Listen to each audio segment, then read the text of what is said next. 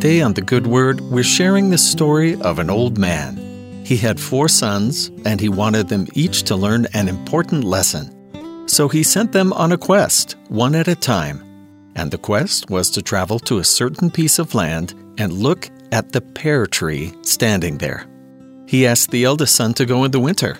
The second was sent to go and look in the spring. The third went in the summer, and the youngest was sent in the fall. Once they had all been and returned, he asked each of them to describe the tree. The eldest said the tree was ugly and bent and twisted. No, said the second son, no, it was covered with green buds. The third son disagreed with both of them and said its blossoms smelled so sweet and it looked so beautiful. Then the youngest said they were all mistaken. It was a tree full of ripe fruit starting to fall to the ground. After listening, the old man said, "None of you is wrong. All 4 of you are right. Each of you have seen only one season in the life of the tree. Therefore, you can only describe the tree at that time. The tree's condition changes according to the seasons of its life.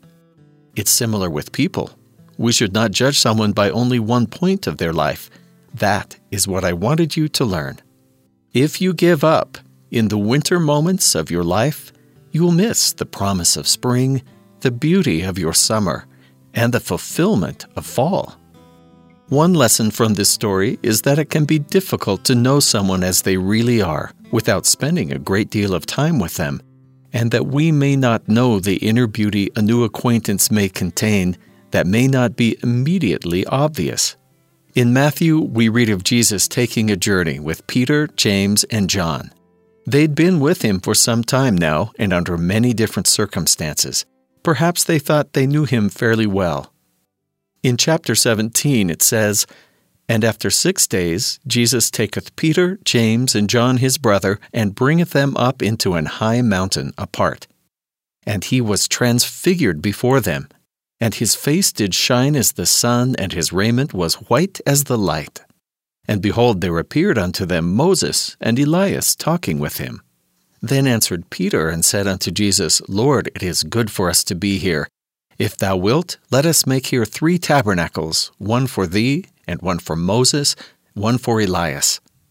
And while he yet spake, behold, a bright cloud overshadowed them, and behold, a voice out of the cloud, which said, This is my beloved Son, in whom I am well pleased. Hear ye him.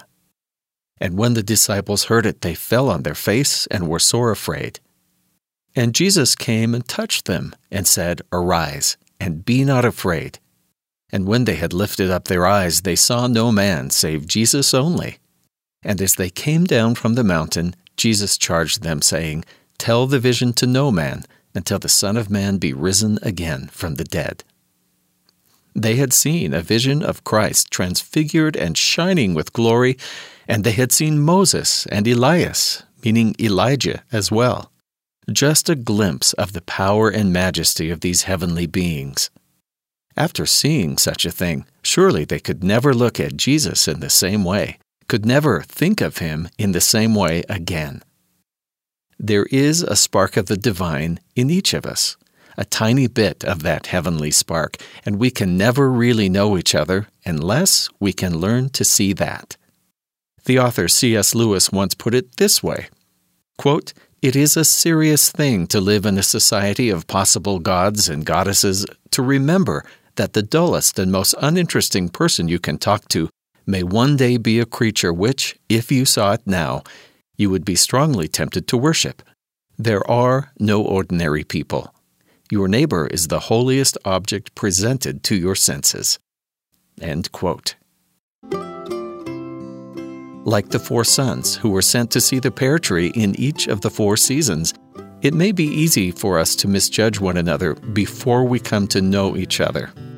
Which is why it's always wise to withhold judgment even when we're impatient with someone or unhappy with how we perceive them to be.